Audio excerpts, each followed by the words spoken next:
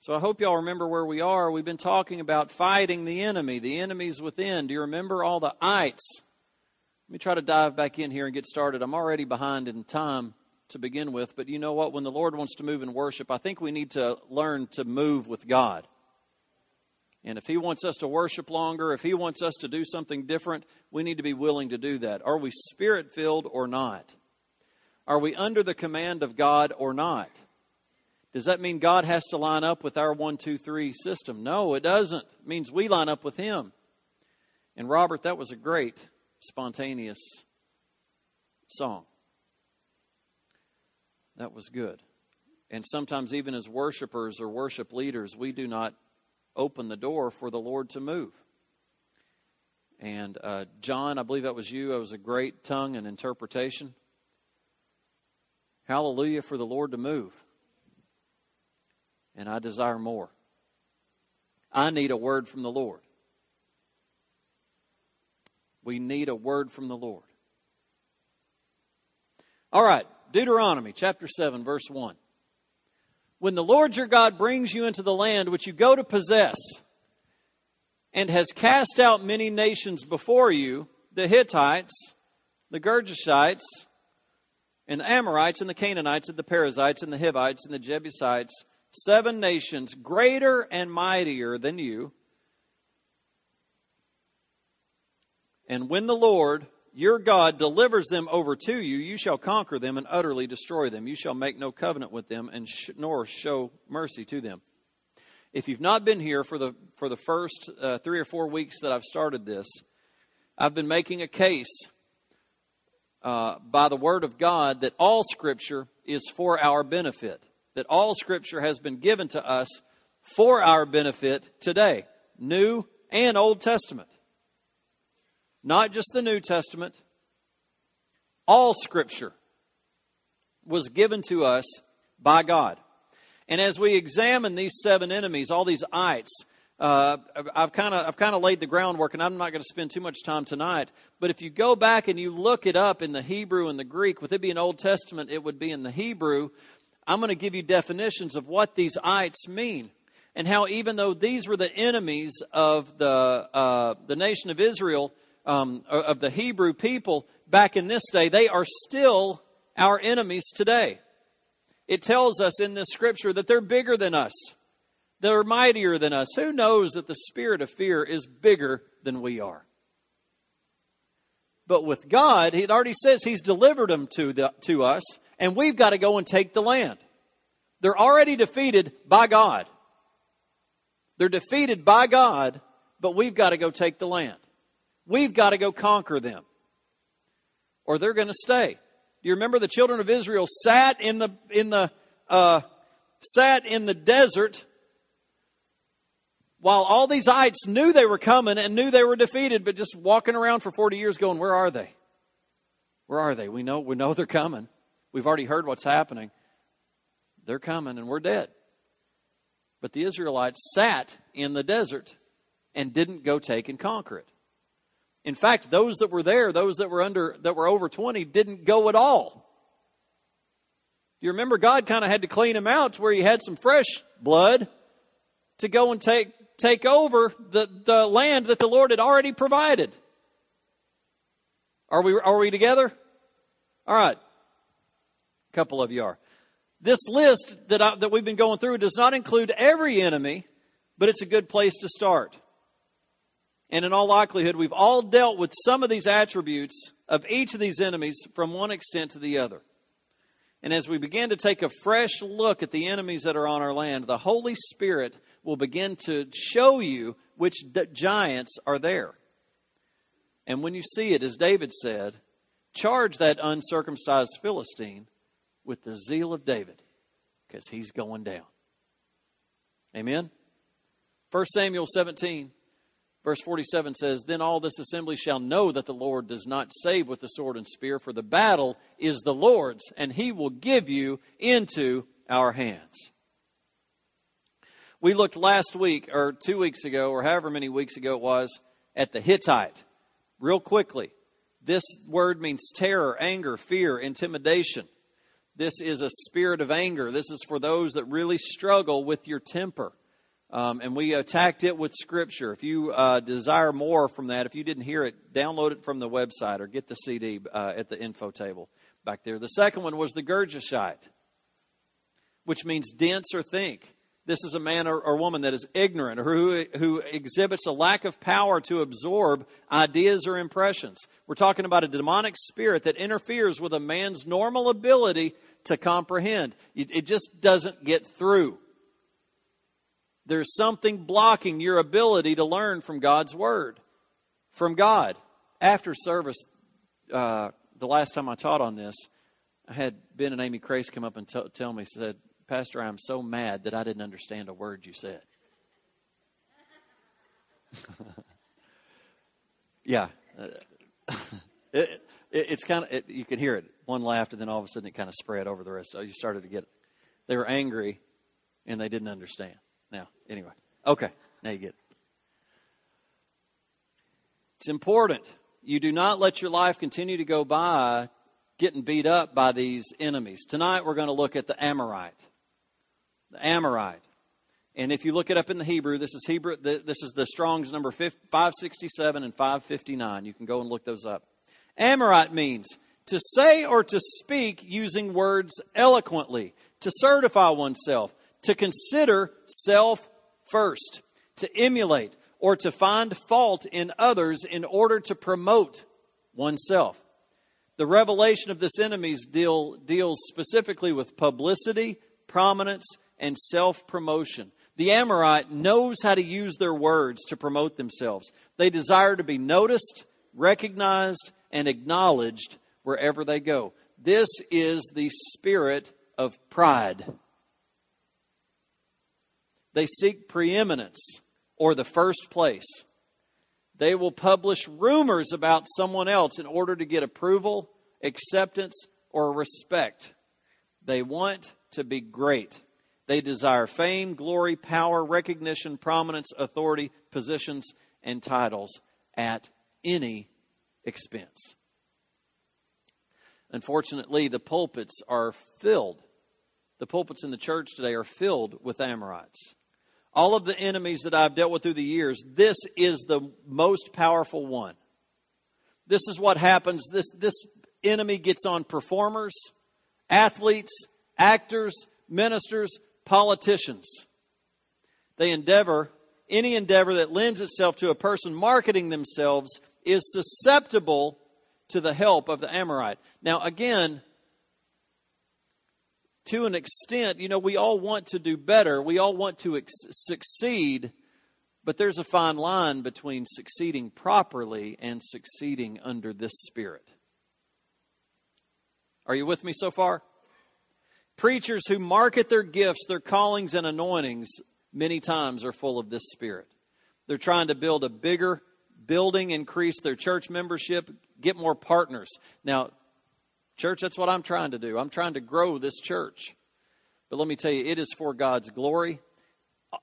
Regularly do I have to lay this before Him because I could get hung up with numbers. I'm a musician too. We're up here in the spotlight.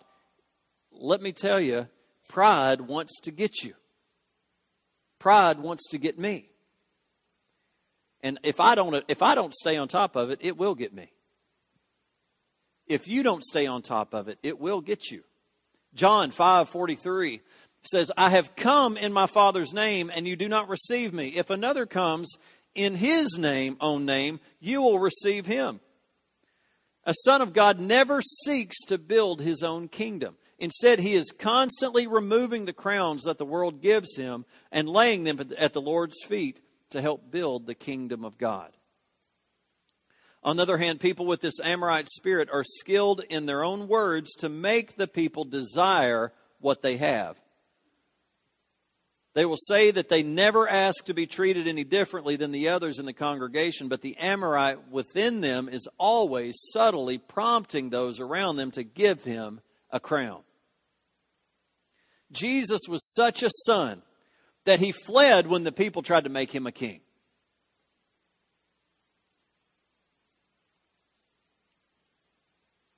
He sought the praise that came from God alone. This desire for prominence is a mystery of iniquity that must be revealed by the Lord so that they can be free. Mark 9:34 says, "But they kept silent, for on the road they had disputed among themselves who would be the greatest.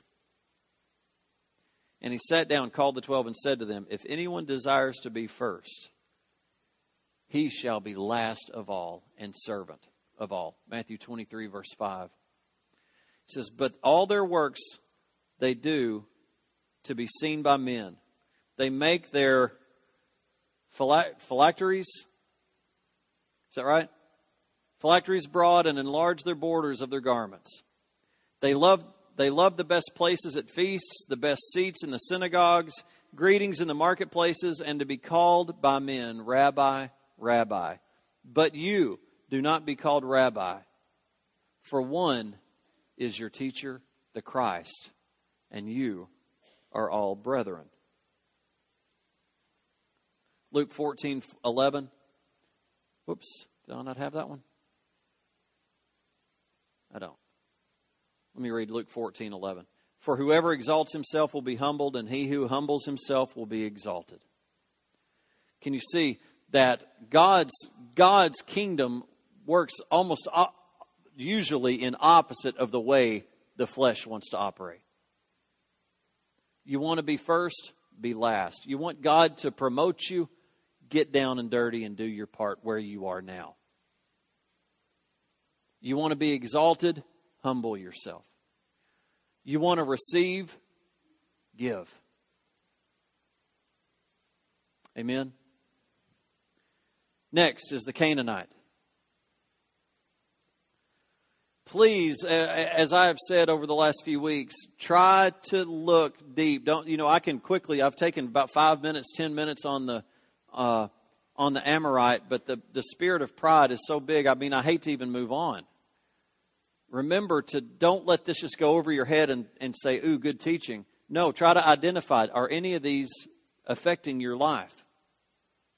And it's time for you to get nasty and to take the word of God against it and drive them out. Next is the Canaanite. This is Strong's number 3669, 3667, 3665. The Canaanite means peddler, merchant, or trafficker. It comes from the root word that means to bend the knee or to humiliate oneself, to bring low or to subdue. Christians that have this spirit are negotiators and compromisers. Their favorite statement is, "Let's make a deal." Canaanites are traffickers in materialism. They're always looking for a way to make a profit. Jesus said that we must count the cost of discipleship, but Canaanites are always counting the benefits instead of the costs. They will compromise almost anything to stay on the job and to make big money. This is the spirit of compromise. Church, this is where our nation is. We have compromised everything. We've compromised the 10 Commandments. We're about to compromise the national anthem. We're about to compromise our Constitution. Everything is at risk right now in America. I believe to this spirit. I think it's a spirit of pride. I think it's a spirit of compromise. And it's not one man's fault. It's where we have been going for the last 20 years. How long ago was it that the 10 Commandments were taken out of schools? 10 years? 20 years? 10? 10? When did prayer go out of schools? 30? Do you see?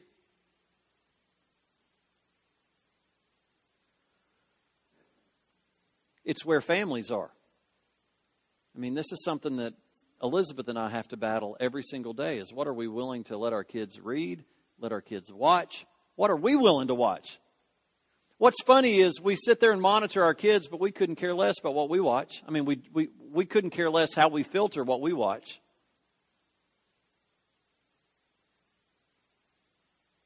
They will compromise anything.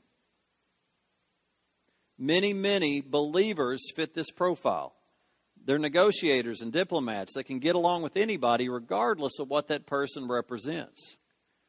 They're the nobles that can never take a stand in war because they land on both sides. Canaanites will betray a brother or sell out the Lord for their 30 pieces of silver. Of course, no Christian would do this consciously, would consciously betray the Lord for carnal possessions. But the enemy is so much more subtle than that. Remember, all these 7 enemies abide in the realm of the mystery of iniquity. The Lord must deliver this enemy before us in order for us to see the compromise in our life.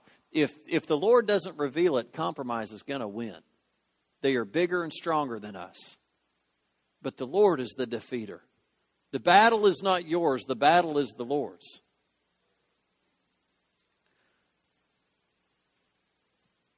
Can I stop? Everybody help me remember. Well, I'm out of time.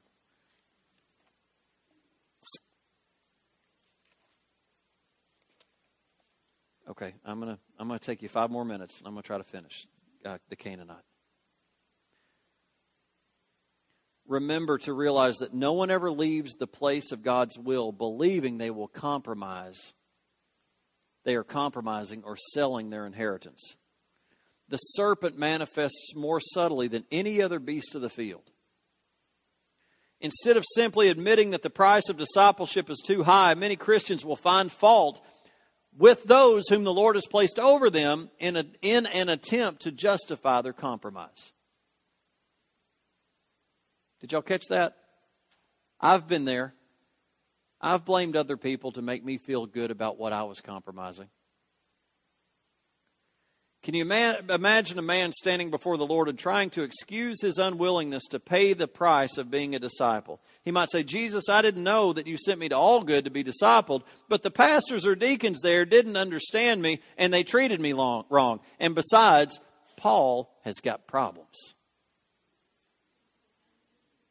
Tell me something I don't know. But when the Lord tries to deal with you, so many times, us, so many times we turn around and find somebody to blame and leave so that we can feel okay about ourselves. Can you imagine the Lord going for that excuse? It's easy to see it now with everybody being in pretty good shape, but everybody's been in that shape before and justified walking out, whether it's relationship, whether it's job. And we sit there and blame somebody else for our wrongdoing. The truth is that the Lord knew all the leadership's shortcomings before He sent that man to All Good. I know that neither my wife, my children, another minister, or Satan himself can cause me to lose my inheritance. I alone am responsible to stay on the path that the Lord has chosen for me. You can't lose it for me. Hallelujah. Justin, I'm sorry I'm looking at you, but I know you won't get your feelings hurt. You can't lose it for me. Only I can. Hey, Steve. We missed you. Amen? Amen. I alone. I don't believe that any of us will be allowed to use another man's actions as an excuse for our disobedience to the heavenly calling. It's a sad day when the child of God sells his inheritance in the kingdom for a bowl of soup. In spite of the fact that Jacob took advantage of Esau's hunger to steal his brother's birthright, God judged Esau for despising his birthright by letting it happen. Esau feared the loss of his life more than he loved the inheritance of his father. Similarly, many men of God today fear the loss of their own self-life and ambitions more than they desire the kingdom of God. And as a result, a root of bitterness has gone deep and become an obstacle that keeps them from finishing their course. Look at Genesis 25, verse 31. But Jacob said, "Sell me your birthright as of this day." And Esau said, "Look, I'm about to die. So what is the birthright to me?" Then Jacob said, "Swear to me as of this day."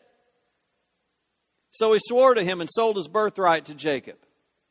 And Jacob gave Esau bread and stew of lentils, and he ate and drank and arose and went his way. Thus Esau despised his birthright. Hebrews 12, verse 14. Pursue peace with all people and holiness, without which no one will see the Lord. Looking carefully, lest anyone fall short of the grace of God, lest any root of bitterness springing up causes trouble, and by this many become defiled.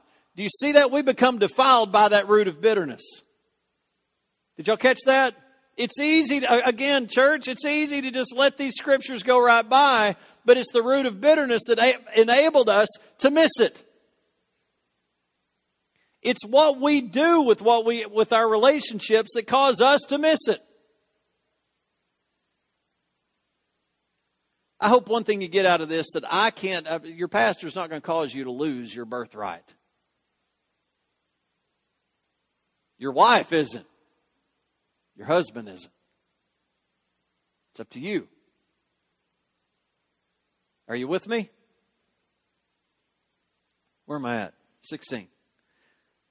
Lest there be any fornicator or profane person like Esau, who for one morsel of food sold his birthright.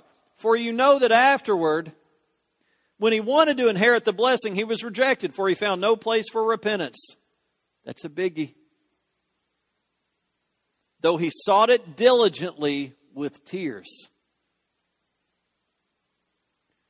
Don't leave here tonight without knowing that there comes a time in your walk where you can go so far that there is not repentance available.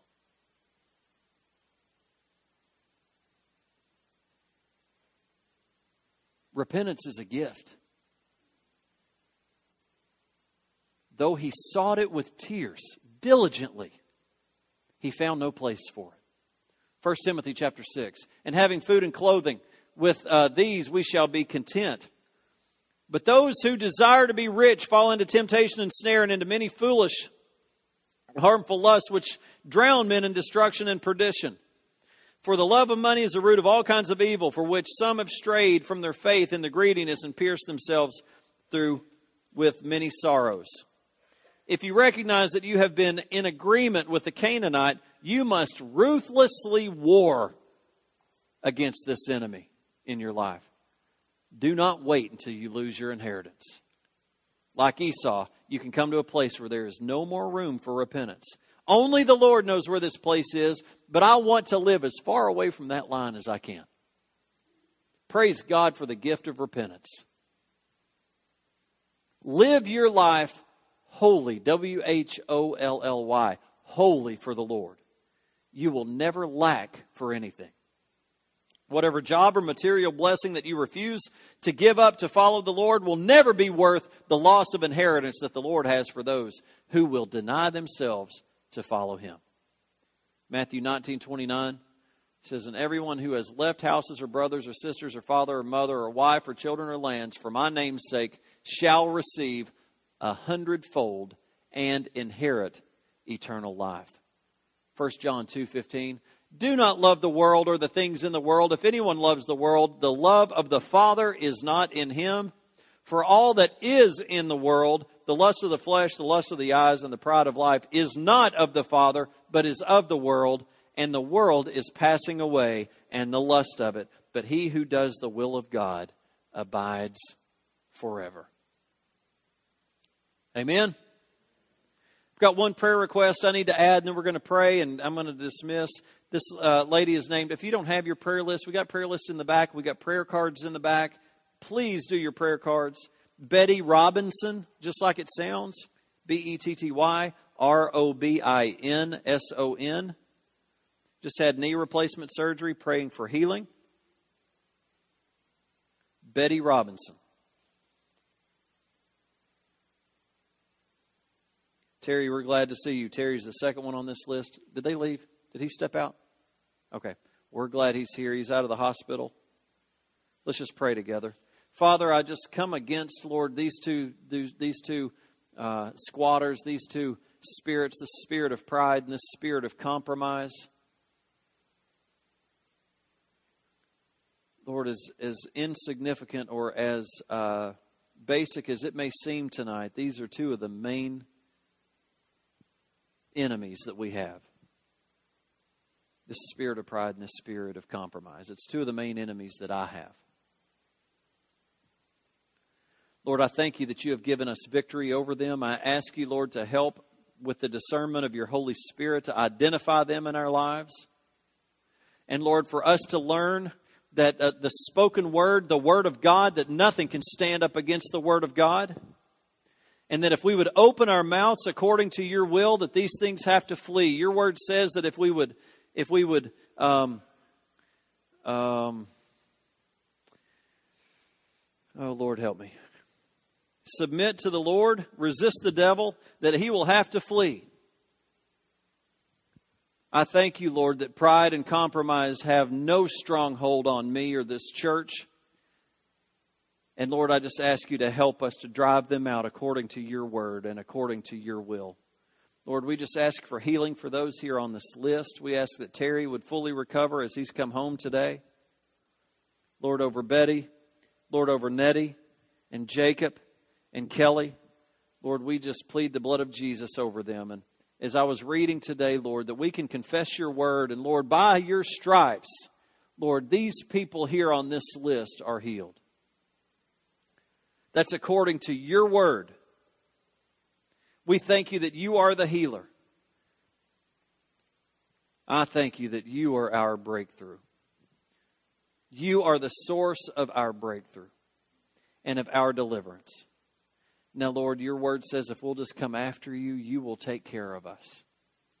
Help us to come after you wholly, with everything in us. And Lord, let us not be afraid to pick up the stones and to slay our giants in our land.